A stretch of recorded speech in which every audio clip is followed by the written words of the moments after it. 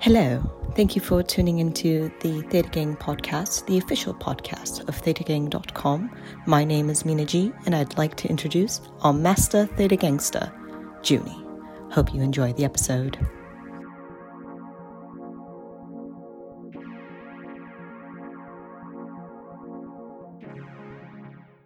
Wow, our first female submission for the Theta Gang intro. Thank you, Mina, for sending that in. If you want to have your intro be played for the Theta Gang podcast, you can send your MP3 file to junie@thetagang.com. Just as a disclaimer, these are only my opinions, and anything said in this podcast and future podcasts should not be considered financial advice. I have stock positions in Boeing, NVIDIA, and ARC F. Thank you. Also, today is March 28th. All right, let's head into earnings. On Monday, nothing really notable. On Tuesday, before open, you have McCormick. McCormick is that salt and pepper brand. After close on Tuesday, you have BlackBerry, Chewy, and Lululemon. After close on Wednesday, you have Micron and Dave & Buster's. Before open on Thursday, you have CarMax. There are a lot more companies reporting, but I usually only name the ones that I know or find interest in. Looking back, BlackBerry is a target short squeeze stock. There's probably a few of you that have BlackBerry stock, so Tuesday is going to be a big day for some of you. Chewy will make headlines because the CEO of Chewy is obviously on the board of GameStop, which is why GameStop is getting a growth valuation rather than a brick and mortar valuation. Lululemon has been catching some eyes recently because just athleisure and working from home, sales have been going up. Though you need to watch out for making a bullish thesis about that for earnings, right? Earnings are very binary. You either win or you don't. And it's very quick too. If you make an earnings play, that play is over after the earnings week is finished. Sure, you can buy a longer dated option to make sure that you don't lose as much money, but the amount of premium you lose when you buy that call or that put after earnings still makes it an earnings play. And you need to make sure that when you go in and you purchase anything to do with earnings, if any part of earnings is in your thesis, it is an earnings play. You can make a lot of money or you can lose a lot of money. It's very rare that you fall in between and you break even. The amount of volatility premium that gets sucked out, the time premium exponentially increasing, especially if you bought the same week, gets sucked out. Time and volatility is not on your side, especially if you are buying the option. I'd even argue selling an option into earnings is also dangerous. That's where the fake Theta Gang people are like, oh, I make tons of money by selling options to Wall Street bets. Oh, look at me, I'm so sick. Oh yeah. A lot of those people blow up and then never talk about it, and then they go back to buying options because they're like, oh, Theta Gang is a lie because I got assigned a lot of stock that I couldn't afford. The stock was supposed to stay above $50, or the stock was supposed to stay below $100. Earnings, if you subject yourself to have the mindset of making money off of earnings, you're headed down a very dangerous path. If you play earnings for fun, if you play sports bets for fun, if you gamble with friends for fun, that's all cool. And I do all three, right? Like, I love playing poker with friends. I love sports betting with friends. But when it gets down to it, if you're not having fun, you should not do it, right? If your year-to-date profit loss is make it or break it off of an earnings play, you're not going to have fun if that loses. Oh, but Judy, I don't care about the money that I have in my portfolio. Don't tell me that I can't feel this way. That's fine. That's cool. If you're stay true with yourself, you really don't care about that money, that's fine.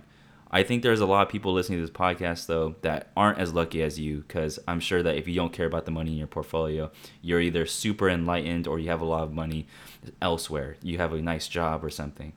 But there's a lot of desperate high school kids, college graduates that might have this new influx of money, and they get super frustrated, and all they know is Wall Street bets. which back in the day was a good thing. Now the landscape of Wall Street bets is changing, and it's sad, but it's the truth. But if you want to grow your portfolio, you need to make sure that you trade with a plan. And my only opinion on earnings is that they're fun. They should just not be in any sort of plan because they're so binary. Why? Because there's so much volatility and time premium sucked out of the option after earnings. Be extremely careful, but make sure you're having fun, because that is the only point I'm trying to make. Have fun or don't play earnings. Real quickly, I want to take a note of Micron reporting after close on Wednesday. A lot of you know that I'm heavily invested into semis, namely NVIDIA. Just going to be watching Micron to see what the sentiment is like for semiconductors moving forward. There's a lot of talk about like demand or like just a rise of demand versus supply. Micron might shed a little bit more light on just the entire scenario in the earnings call or the earnings report. Fun fact: a lot of you don't know, but if you take a step back and realize the earnings call, the real reason why you should be listening to that is the Q&A section. A lot of the earnings call is just read from a piece of paper from the earnings report, which is released, and that's when the price moves. The price moves because the earnings report is released. The price doesn't move because of the earnings call per se, right? The earnings call can go horribly, right? Like you can, flub a word, say a bad word, and the stock can go down. That is obvious fact.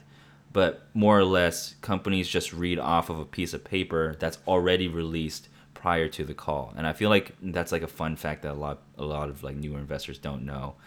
In a case of it going bad, you can look at Papa John's stock and how it dipped after the CEO said a bad word on the conference call by accident.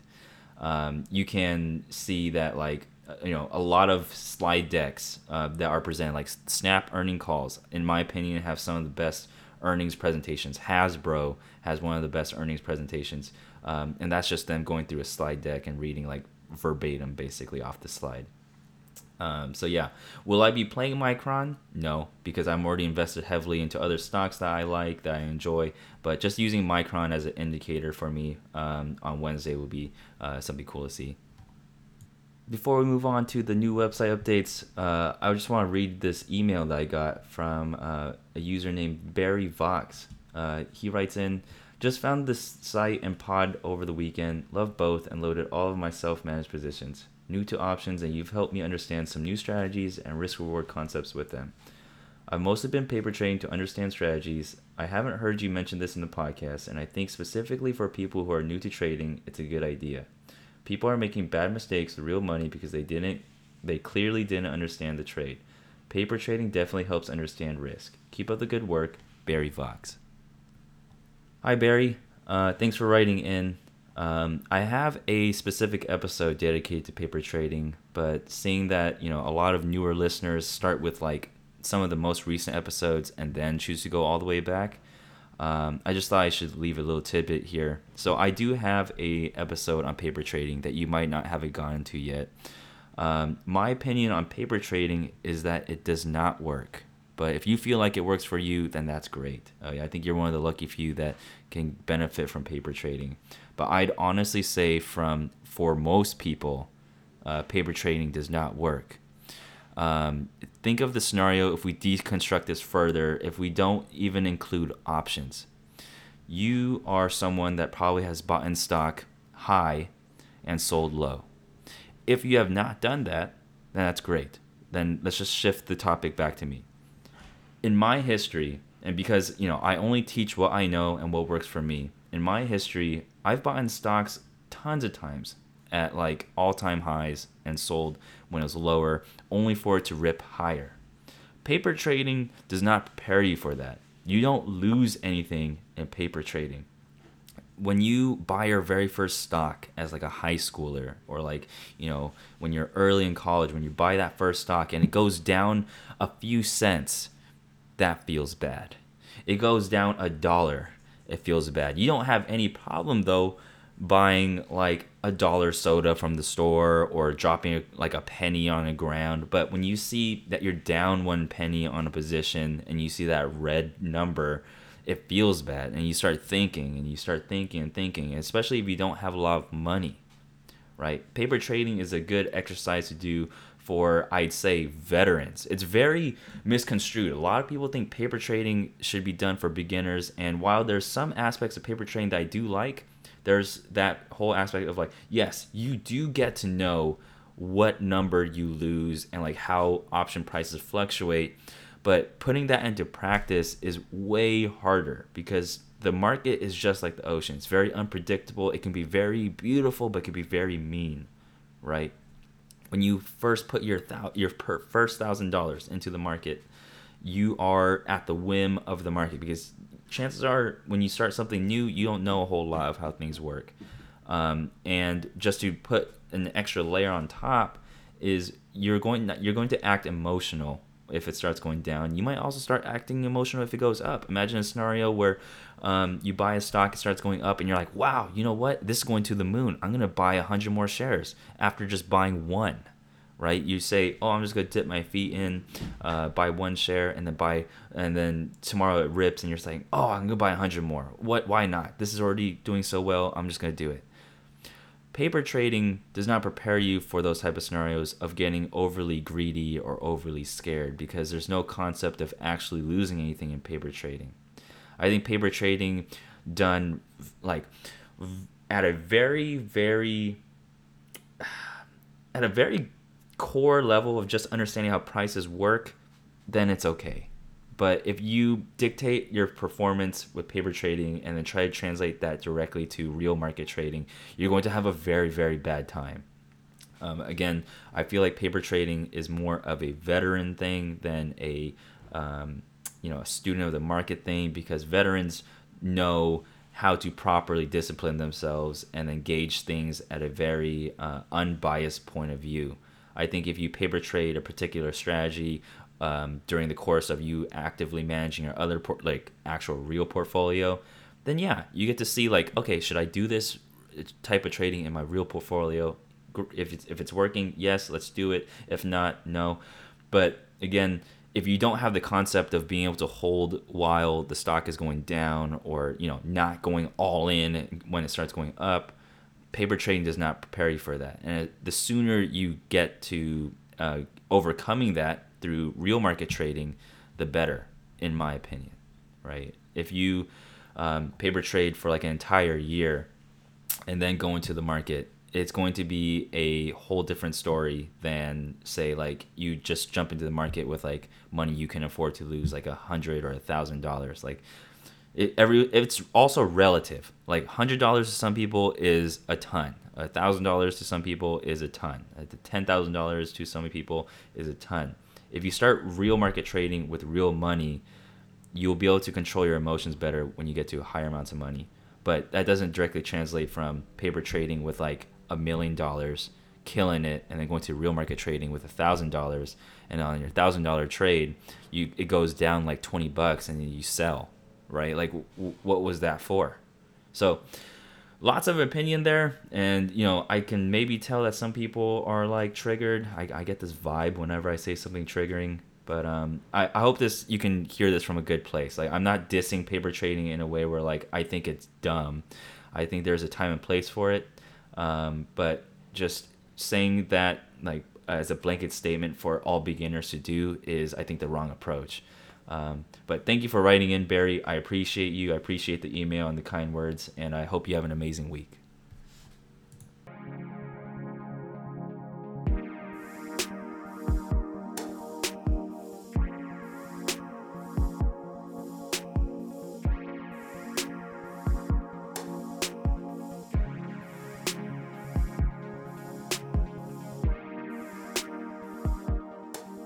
Moving on to the new ThetaGang.com website updates. V2 is still on the way. I do have a target date though. So end of April is the target date.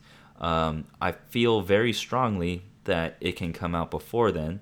But late April is absolutely the latest it will come out. V2 is so much faster. It is so much cleaner.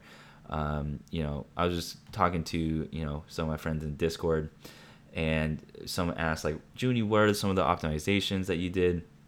A lot of V2 is, V0 plus V1 with, all the extra stuff taken out, all the ideas that never truly came into fruition, all the ideas that were never super polished. V0 is, the version of the website when only I had trades, basically. V1 is when I first started letting other people add trades.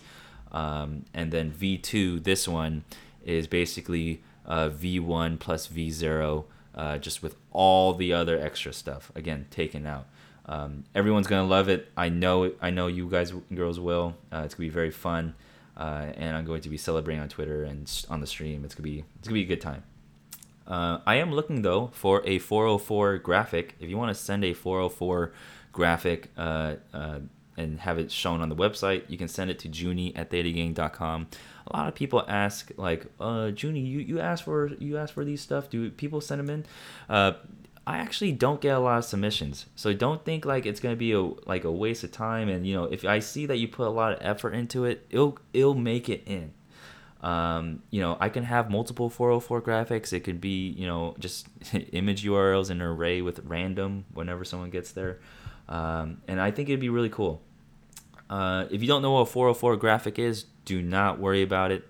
But I do know that there's some tech nerds in there out there somewhere that I'm talking to. So if you know a UX person that would love something on their resume or something, then by all means, have them listen to this episode, listen to this request, and have them send it to Junie@thetagang.com.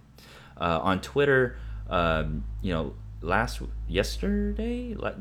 was last week, or just last week, a few days ago. I had a small little Twitter competition. I thought it was very fun. I basically wrote this string that said, I love NVIDIA, $500. I keep eyeing an eye on AMD. NVIDIA is still my favorite, though. And then I wrote on the bottom of that string, or that sentence, I said, write a function in JavaScript that returns a unique array of tickers without the $sign. Pay attention to not return the period after AMD and not return the number 500. I got a few submissions there. I want to give a quick shout out to Todd Horse, Stinky Steve's Dio, and Gus DLR for the temps. But there was a user named Stan that I want to congratulate and say thank you to for winning, and just straight up wrote the best regex. And so he got a flare on the website if you want to go to thetagang.com/Stan. And it was just super fun, just giving people an opportunity to see the daily I don't want to say challenges, but like the daily logic that I have to kind of sort of write in code. And so that is basically the regex I'm going to be using for the back end for when you write something in your notes, right? If you write that or sorry, not your notes, but your mentions, right? If you tag someone, or if you tag a symbol, like if you write bling NVIDIA or $NVIDIA, that comment will go to the NVIDIA page. Lots of cool little tidbits here. I'll try to do those more often. I had a lot of fun doing it. And yeah.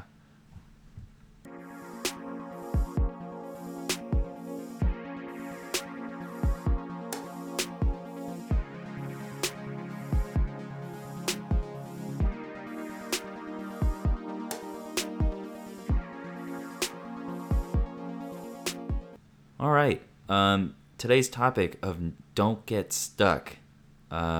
This one is a pretty good one to try to learn early, but it's very hard to learn early. It's one of those things where it's like, I can say earnings are dangerous a million times, but it's until you get got by an earnings play, you're not going to really learn.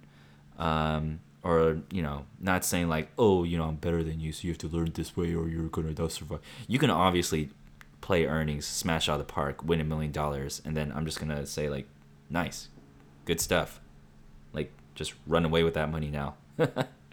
But not getting stuck is very important as you get more and more money. And that means like, money from a hobby or money from a job.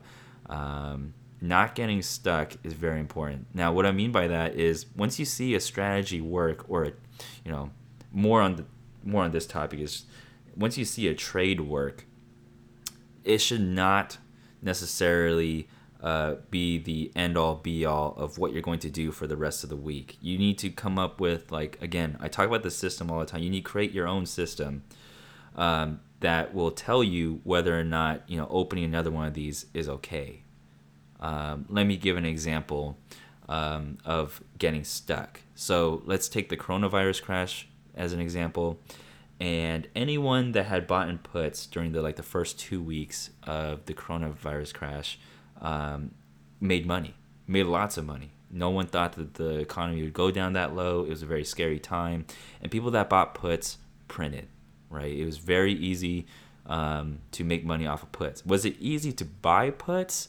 For newer investors, yes, because they don't know how often puts lose, right? Like puts are basically insurance for stocks. Like they're supposed to lose if used correctly. But when you use it correctly for a long portfolio, I can already tell people are like, oh, you could buy puts for this, you could buy puts for this. Just for that example, it's for a long portfolio. Not getting stuck means people at the bottom of coronavirus, like the bottom of the stock chart, kept on buying puts. Right? They saw that V-shaped recovery start to happen, and they were like, "Oh, we're gonna double dip again for sure. We're gonna double dip again for sure. We're gonna test the lower support for sure." And so, as the V-shaped recovery started happening, they would keep buying puts. They would say, "Oh, puts are getting cheaper, and we're gonna hit a double bottom again. Keep buying puts. They're getting cheaper and cheaper. You can buy more, and then you could be super rich on the way down again." But lo and behold, it didn't happen. The double dip didn't happen. I thought personally that it can happen, right? I bought puts during the V recovery. I bought like one or two that were like they were Apple. There was a put debit spread on Apple that was like $1,000. It was like 1% of my portfolio. And I bought a put on, I think, Shopify that I closed early. All of that can be seen on thetagang.com/Junie. Like I have proof of me losing, right?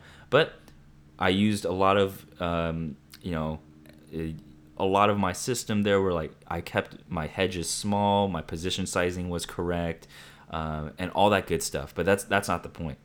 I did not get stuck because, first of all, I never made the money on the way down buying puts. In fact, I got assigned a lot of stock for a lot of money, and that was not fun.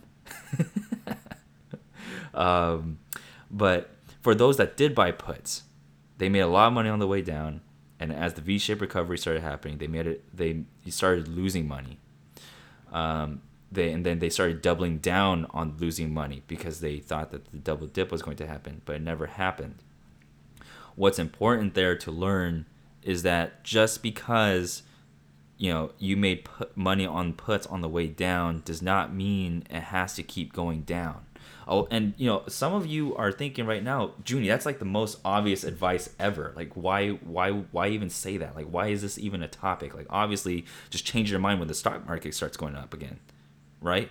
Because stocks always go up. Why would I keep buying puts? But the fact is, a lot of people did keep buying puts. A lot of people did. There's a lot of like semi-famous people on YouTube that did.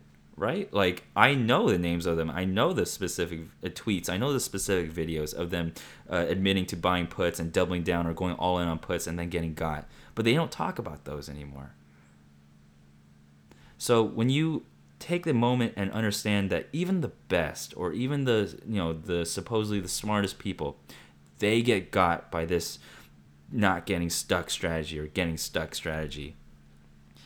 Just because you make money on a certain position doesn't mean you need to keep doing it. Now, if it's part of a system, by all means, keep doing it because you have all the different variables in check. Like, for example, if, like me, if I'm consistently selling puts and then selling covered calls and then making money on the way up. I did pretty well last year. I made around like 50%, just wheeling and sticking to my guns during the whole entire Corona crash. Again, you can see all my trades at thetaking.com/Junie. Because you have a system, you have probability of profit in mind. You have position sizing in mind. You have your net worth in mind. Like, you have all these different factors of like, okay, do I have enough money to actually buy more of this position here? Is it safe? What is the max loss in this scenario? Can I handle the max loss? Can I handle these puts going to zero? Can I handle buying more stock and having the double dip actually happen? These are all part of a system that makes you think, and it makes you come up with a better formulated response to external events like the crash. If you just blindly buy puts on the way down on the coronavirus crash, you made money. You probably made more money than anybody with a system. You made more money than me. I didn't necessarily lose money, but I got assigned a lot of stock, and my money was red for a very, looking back, it wasn't that long because the V was so, the V was very sharp, but it did feel bad. But anyone that bought puts during that time frame did better than me. But in the long run, I did better than anyone buying puts on the uptrend, right? Especially those that did get stuck and had the mentality that we were going to double dip and kept on buying puts. Okay, and to top off the episode, I want to give a little bit more of my current experience of not getting stuck, and how I'm applying it to my trading strategy. So these last few weeks, I have bought in a few puts. Again, you can go to thetagang.com/Junie to see those, and some of them win, some of them don't. Some of them win pretty big, but when it wins big, do I, let it ride? No, I close it out for a profit that I'm happy with. Do I buy more? No, because, puts aren't my main strategy. It's just to literally hedge. And so, I could see a newer investor, having some long stock, but then also wanting to experiment by buying some puts. And then they start seeing the puts starting to print, and they're like, my stock is already going to go down. I might as well just sell my stock and just buy puts. The stock market is doomed. I think the stock market is going to keep going down. Why would I want to tie up my capital and have my money go down while I can't buy puts? I'm making money on the way down. And it's some of that mentality where you need to just take a step back and understand, what are your goals? What do you want? Do you want to find happiness in the market by buying puts and buying calls and making money on those, like the short-term ones? Do you just like that gambly feeling of or being able to time the market? Do you enjoy that feeling? Maybe that brings you happiness. Or are you looking to build an actual bigger portfolio? Maybe you are one of those investors that are 5 to 10k range, or maybe 5 to 7k range, and you just want to hit those 10 or those 5 digits, right? You want your first 5-digit portfolio, and you think that now buying puts is the option because you see all this tech weakness, and then you want to capitalize on it. The best way to grow your portfolio is through auto deposits. I don't care what anyone else says. When you start your auto deposits, you get access to better profit, or better probability profit trades. You get just a little bit more confidence because you're playing with a little bit more money, and it keeps you grateful for your portfolio, right? I remember when I was trading a smaller account, when I was trading options on a 3 to 5 to 6k account, I would, what's $2,000 on this earnings play? That's it's X percentage of my paycheck. I can make that back super quick. Whatever, dude. But as I started doing Theta Gang, I was building a website. I put all this time and effort into the podcast, and just the Twitter platform and everything, as loud as I can be too. I try to make sure that I set a good example, and that's what helps me trade better too. And when it comes down to people making these hard. I consider these very hard decisions to do, right? Like I don't just say like, just just don't gamble your money away. I don't say that because I understand what it's like to want to gamble your money, or want to time the market, or because you want to be right. There's something in you that just wants to be right on a few of these options, and then it just feels good, right? Even when my puts exit for green, I feel good, right? Like even if it's like my main portfolio position is going down, me being right on the put feels good. So I still have that itch in me. Of course, I'm not saying like I'm the perfect trader, but when you start thinking about the long-term goal, mine obviously being having a really nice house, it starts making you protect your nest egg just a little bit more. A lot of you don't treat your portfolio as a nest egg. A lot of you might have like a 401k or an IRA that you might treat as your nest egg, which is absolutely true.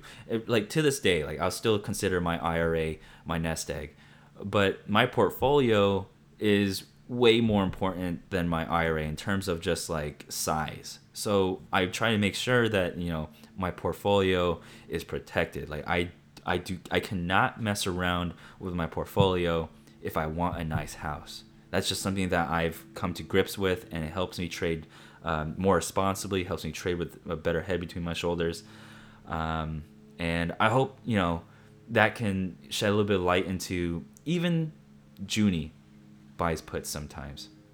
Even Junie buys leaps sometimes, but Junie is in a different place in his life than a lot of the listeners, right? You can buy leaps if you have 100k plus, and buying one leap for 3k is like 3% of your portfolio. That makes total sense. Buying a leap for $3,000 when you're a college kid with only $3,000, that doesn't make sense.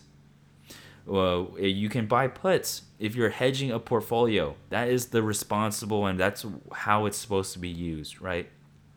Because puts, granted, if they get exercised, you get to sell them to someone for that price in case if there's a crash. Puts are insurance for your stocks if you buy puts for your stocks. But Wall Street Bets and the access to Robinhood and how easy it is to buy puts has conditioned people to think like, okay, this is just the thing that you buy in case if you think the market's going to go down. A lot of people are successful trading like that, but you need to set yourself for success. You need to start building your portfolio so that maybe one day you can buy puts to be responsible, not just to buy puts to time something. Not to say also, and a lot of people take my things out of context. If buying puts and buying calls brings you happiness, I will never take that away from you. I'll never even try to talk you out of it. If it's fun to you, keep doing it. If anything in life that you do is fun to you, keep doing it, right? I mean, granted, it's not something horrible like, killing people or, causing harm to people. But, like, if it's fun, do it, right? If you think something is whack, like, if I solder wires, I tinker with electronics, I skateboard, I play video games, I collect magic cards. I do all these nerdy things because it makes me happy. If buying calls, buying puts, if selling way out the money, options is your thing, or like selling strangles, even though Junie says it's dangerous, is your thing. If playing earnings is your thing that makes you happy, keep doing it. And that's absolutely just bottom line for me. If it's fun to you, please keep doing it. But understand, if any of these fun activities ever result you in a scenario where you are scared, you're too embarrassed to talk about it with your friends, but you're really sad, the twitch.tv/RealThetaGang, where I stream every Tuesday, is absolutely the place where you can just chill, hang out, have a good time. You can listen to other people with some of their troubling trades, or listen to some people's successes too. There's some successes in the chat. There's lots of helpful people in the chat there, and also some other lonely people too. I've always mentioned that the stream is it's just a good time. So if you want to stop by on Tuesday, again 6 p.m. Pacific time at twitch.tv/RealThetaGang, just stop by and say hi. And I think that's it. I was going to stop there, and I was going to leave this for the 1% at the end. But I think it's just overly important to not bring up at least one time for this month. If you have loved ones like your parents or your grandparents or your favorite auntie, your favorite uncle, your sister, brother, or your favorite friend, your best friend, call them. Like it might seem like the most awkward thing ever, especially if you haven't called in a long time. And the first call after a long time is always the hardest. But if that call results, into making someone else's day feel better, including yours, then I think it's a great idea. If you don't think it will be fun, don't do it. But if if I can have any genuine input in here, because coronavirus is more than just a virus. It's like it's an entire feeling. A lot of people get really lonely during this time. A lot of people feel sad during this time. A lot of people are discovering what makes them happy and what doesn't make them happy. And few people are finding that their time is a lot more valuable than spending it like all day in a location at work, right? And some people are more lucky than others to find things that are fun to them, and some people are working from home and they don't have hobbies and they're just sitting there alone and working from home, or if they don't have a job they're just sitting home alone not having any hobbies. And just talking about this stuff, like it kind of reminds me of like my parents, and I'm definitely learning really quickly that I wasn't as calling as much as I should have been. I wasn't visiting as much as I should have been, and well, now I'm here in Monterey Bay visiting them, and it's like one of the most it's one of the best plays that I've made in a very long time. So if you have the time, call your parents, call your parental figure, call your best friend. Just call someone that you feel you haven't talked to in a long time, that you think also misses you. I'm sure even if you don't think they miss you, I'm sure they do. But yeah, just want to leave a wholesome note at the end of this episode, and I will catch everybody in the outro. If you have to leave, I'll go and see everybody on the Tuesday live stream. If you can't catch the live stream, I'll see everybody in the next podcast episode. Thanks for listening. My name is Junie, and yeah.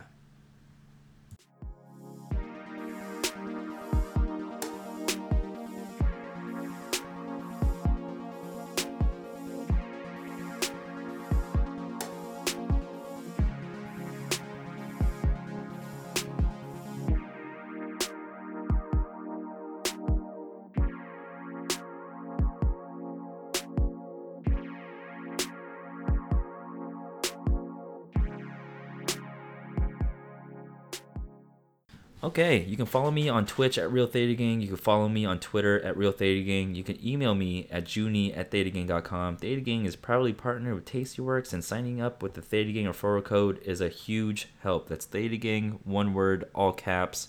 I just want to tell you all good luck, and we're counting on you. That was a request from one of my patrons in the Discord. I think that's a quote from a movie. Never seen that movie though. There was a screenshot of that movie in the Discord, and the movie looks quite old. So, or sorry, it's not old; it's vintage.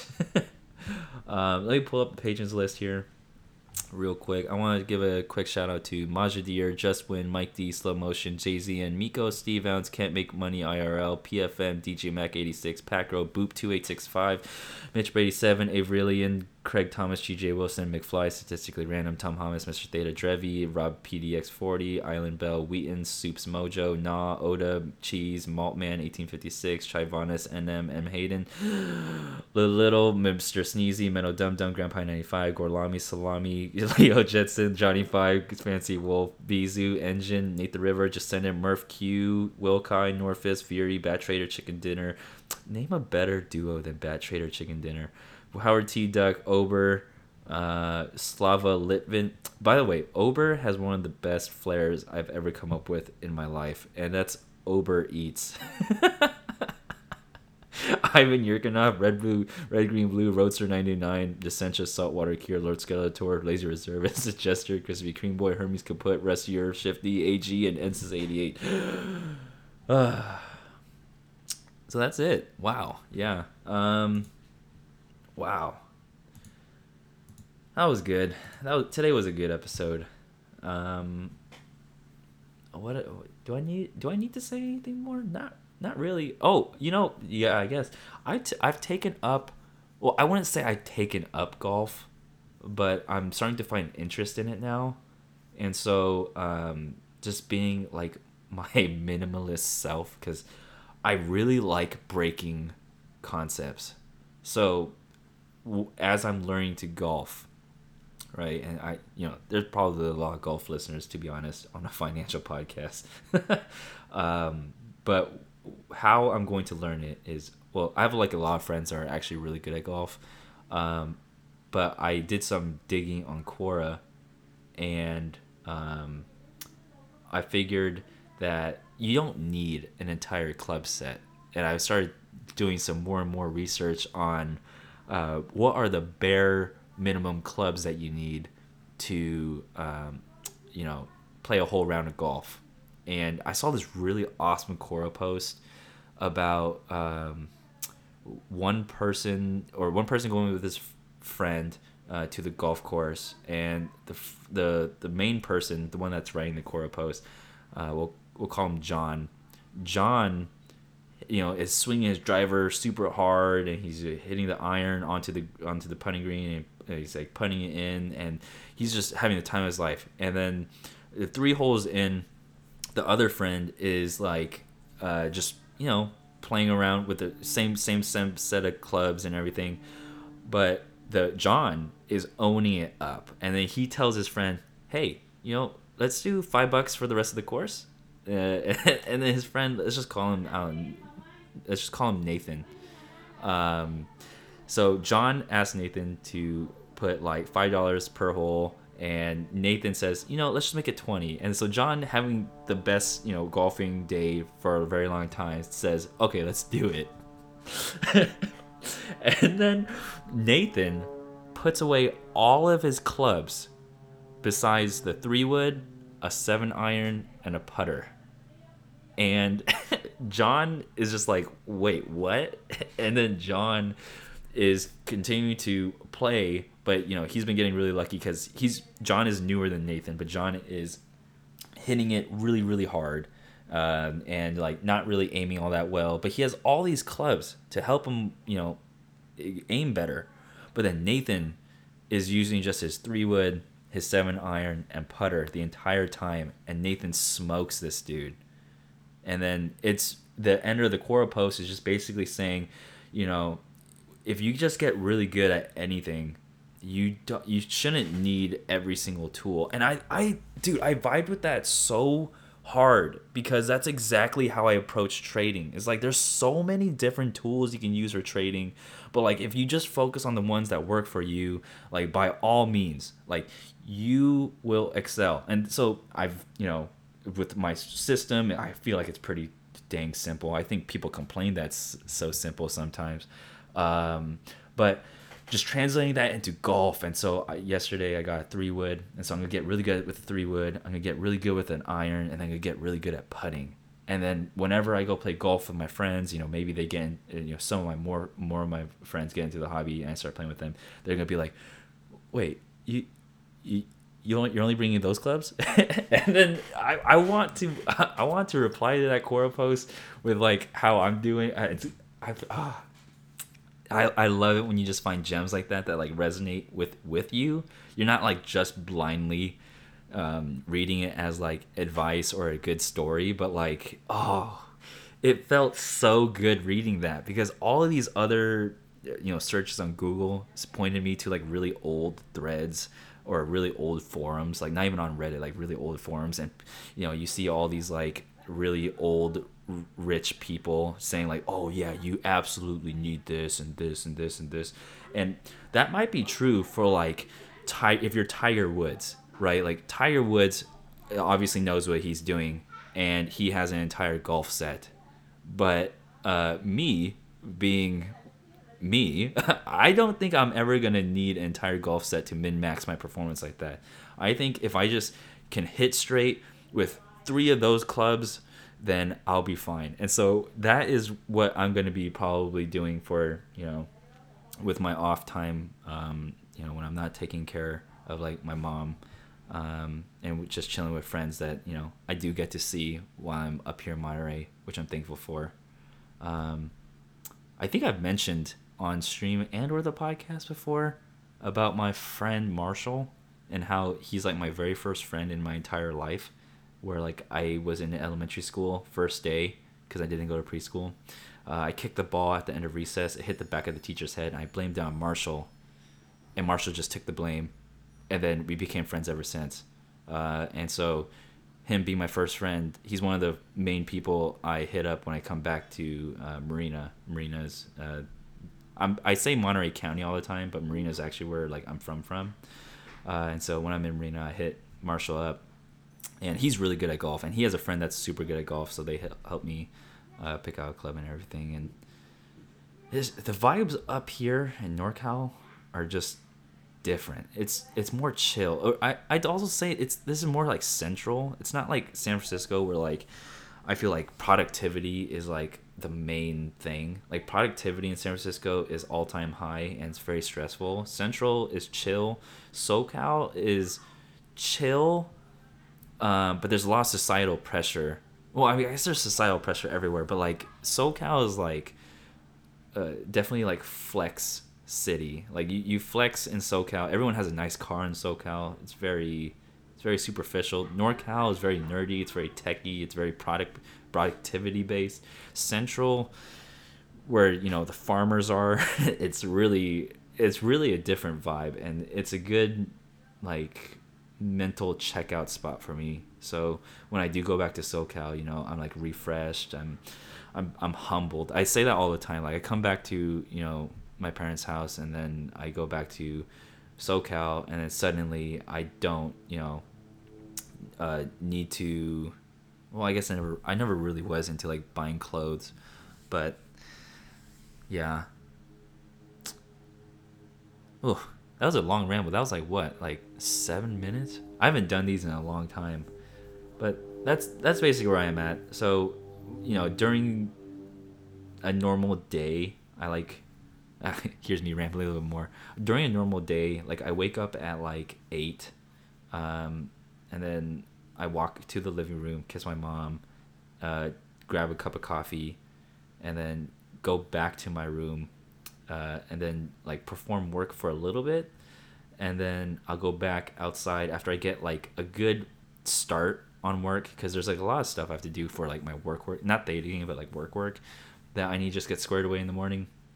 And then once all that stuff is over, I'll like go outside, like at like I don't know 8:30 or 9, and then just sit on the couch next to my mom, and she'll watch these like videos of people eating.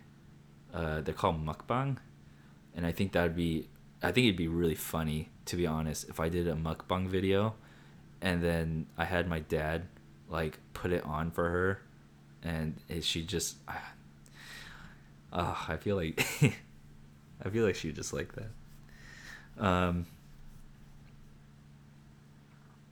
Yeah.